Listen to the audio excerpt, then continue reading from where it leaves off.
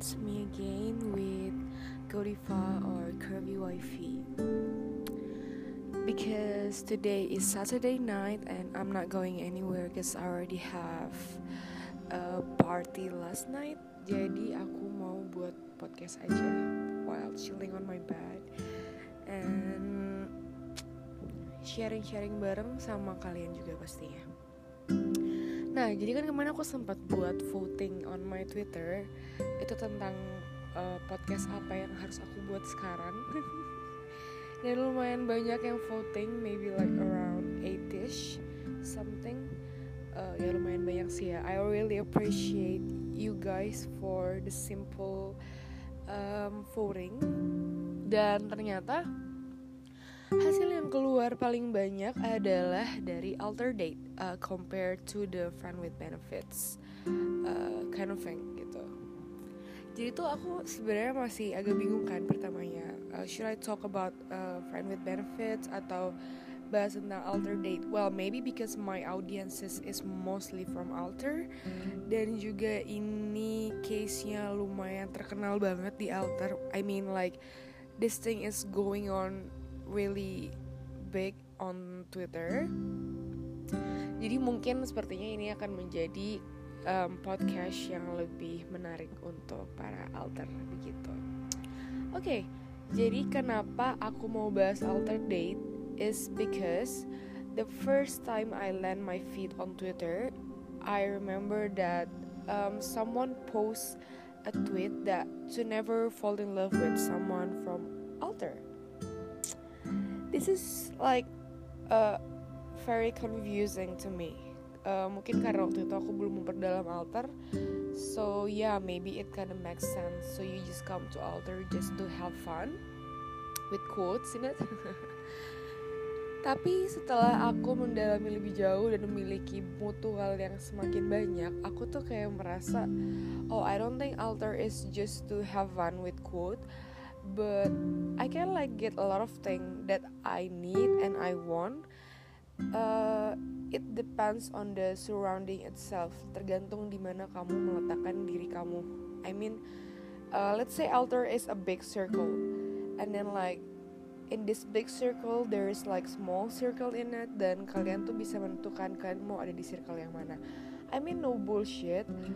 Kita pasti akan memilih, akan memilah-milah begitu banyak circle yang ada di alter, dan kamu memilah untuk kamu memasukkan dirimu di circle yang mana. I mean, in my honest opinion, to be in a circle, in a certain circle is never a mistake, because circle is depending on how you want to be in alter. Maksudnya kamu tuh maunya jadi kayak gimana di alter, itu tergantung dari circle kamu gitu. Misalnya kamu mau fokus di sex stuff, kamu bisa cari circle yang lebih fokus di sex stuff.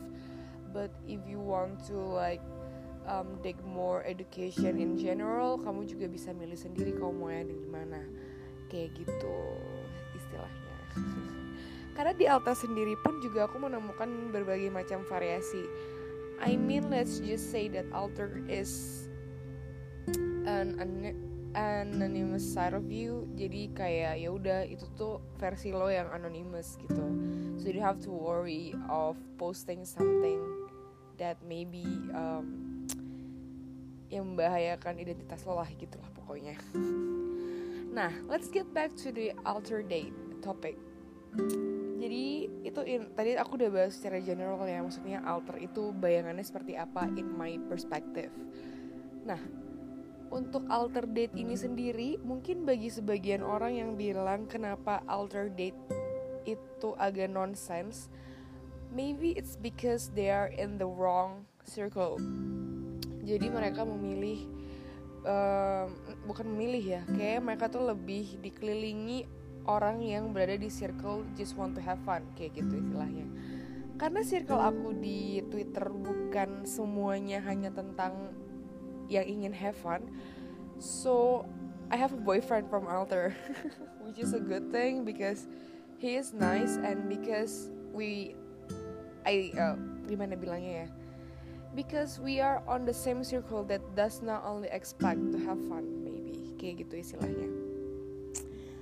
Nah, jadi itu in my honest opinion, you are allowed to fall in love in alter if it's in both consent.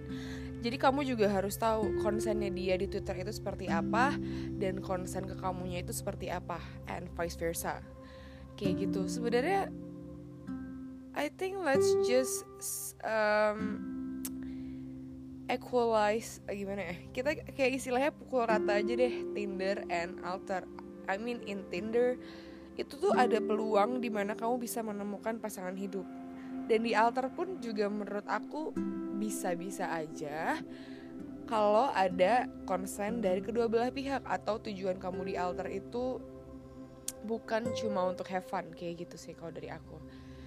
So it makes sense if you want to date someone from alter. Yang penting kamu tahu dulu lawan jenis kamu itu ada di circle mana dan tujuannya dia di alter itu untuk apa. Jadi supaya kamu tidak menaruh ekspektasi yang tinggi di partner kamu seperti itu. Karena mungkin banyak dari kalian yang kayak terbawa oleh gombalan para lelaki atau perempuan alter, let's say, yang mungkin dimana si cowok itu atau si cewek ini gak cuma gombalin kamu doang itu, example. Maksudnya kayak dia juga seperti itu ke orang lain because he only want to have fun or she only want to have fun, kayak gitu. I cannot give you an exact sign that he is really into you, tapi ini tuh bisa dilihat dari effortnya dia untuk mendapatkan kamu. I mean if he is only intended for the sex, then to me honestly dia tidak menginginkan kamu secara serius. But if he is attached to you in emotional way, then you know that he is the one or she is the one, kayak gitu. Sebenarnya ya semuanya simpel aja. Kamu pun harus paham bagaimana sifat-sifat orang yang mendekati kamu secara emosional atau secara seksual, kayak gitu. Dan itu sih sebenarnya menurut aku sangat kelihatan banget ya harusnya. Karena ada beberapa kalimat atau language atau body language yang menunjukkan dia itu seperti apa sih niatnya ke kamu, kayak gitu.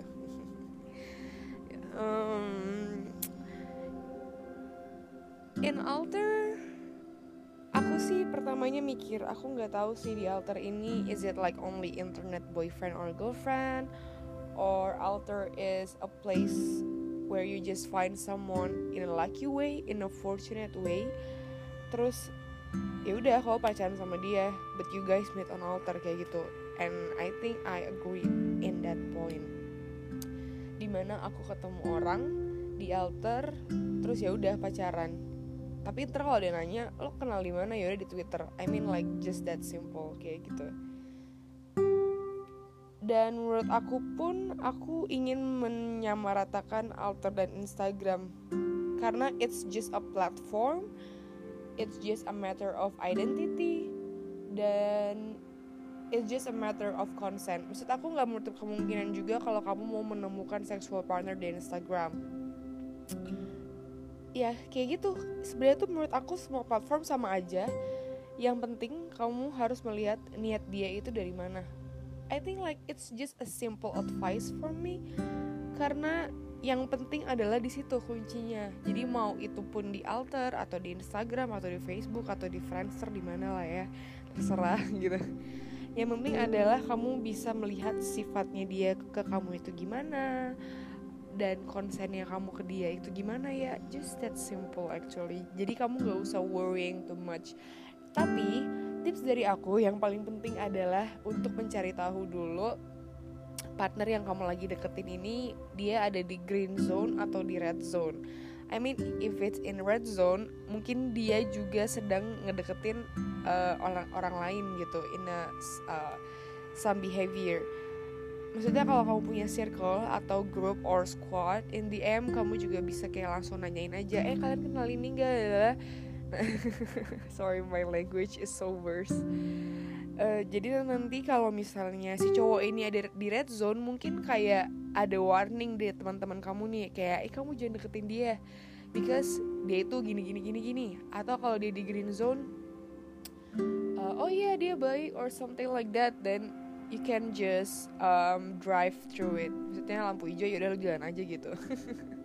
Kalau di red zone ya udah, tapi kalau kamu udah attach ke dia, just don't use an excuse to stop even if you're already falling in love in emotional way kayak gitu. Jadi tuh istilahnya gini, kalau kamu udah deket sama seseorang in emotional way, terus tiba-tiba nih ada kayak warning buat kamu kalau partner kamu ada di red zone, then just stop. Maksudnya kamu jangan mengorbankan perasaan kamu terlalu jauh. It's very dangerous when you fall in love too far or too deep. Just be grateful if you receive a warning in the sorry. Jadi tuh kamu bersyukur aja kalau misalnya kamu udah mendapatkan warning di utama gitu. Jadi warningnya ini sebelum kamu berjalan terlalu jauh. Tapi pun kalau kamu dapat warning di tengah-tengah, just do not ever hesitate to stop, to get into your partner more emotional kayak gitu. Jadi pun ketika kamu udah dapat red zone, saran aku adalah stop, just stop. Kalau misalnya kamu udah jatuh cinta, pokoknya pesan aku jangan terlalu jauh dan jangan terlalu dalam, apalagi kalau udah ada warning. Just don't make any excuse kayak gitu. I think that's quite enough for the short advice by Godiva. Ya ampun, maaf ya, aku lagi batuk. Jadi menurut aku sesimpel itu aja sih dari aku for alter date. Gak ada yang lebih dari itu. Pokoknya pesan dari aku adalah untuk selalu hati-hati dan selalu melihat kondisi sekitar yang mungkin kamu bisa gimana? Kok gue pusing banget ya ngomong kayak gini. Yang penting adalah kamu harus mencari tahu dulu nih istilahnya partner kamu kayak gimana, atau dia baik atau mungkin gimana. Ataupun juga sebenarnya nggak salah sih kalau kamu mau langsung mengkomunikasikan dengan partner. You want to dig more from his perspective or her perspective, itu kamu langsung cari tahu aja dari diri kamu sendiri. Dan kamu juga harus jujur dibandingkan partner kamu dengar dari orang lain tentang mungkin kamu punya keburukan kayak gitu. Pokoknya just be open to each other if you want to be in a serious kind of relationship in alter kayak gitu. Karena alter itu menurut aku sangat berbahaya ya, seperti deep webnya Twitter gitu. Jadi lo jujur aja, just be open to your partner kalau misalnya kalian mau serius dan berkomitmen. Karena alter itu menyeramkan.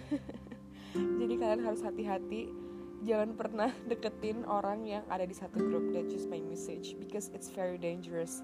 Karena ketika kamu udah masuk omongan satu grup, I'm sorry, itu sangat berbahaya banget loh, serius. Maksud kamu, ya jangan sampai menyentuh perasaan orang if you want to get someone only for your sexual needs, kayak gitu. Alright, that's enough from me, from Godiva. If you have any question regarding this kind of podcast, atau kalian ada masukan, saran, kritik, itu langsung kirim ke DM aku, or just leave a message in this podcast. Itu kayak kalian bisa tinggal play, terus ada option message, itu ntar kalian bisa langsung kirimin message kalian, and I will kindly answer it or feature in my podcast. Terima kasih, so see you guys. Mwah.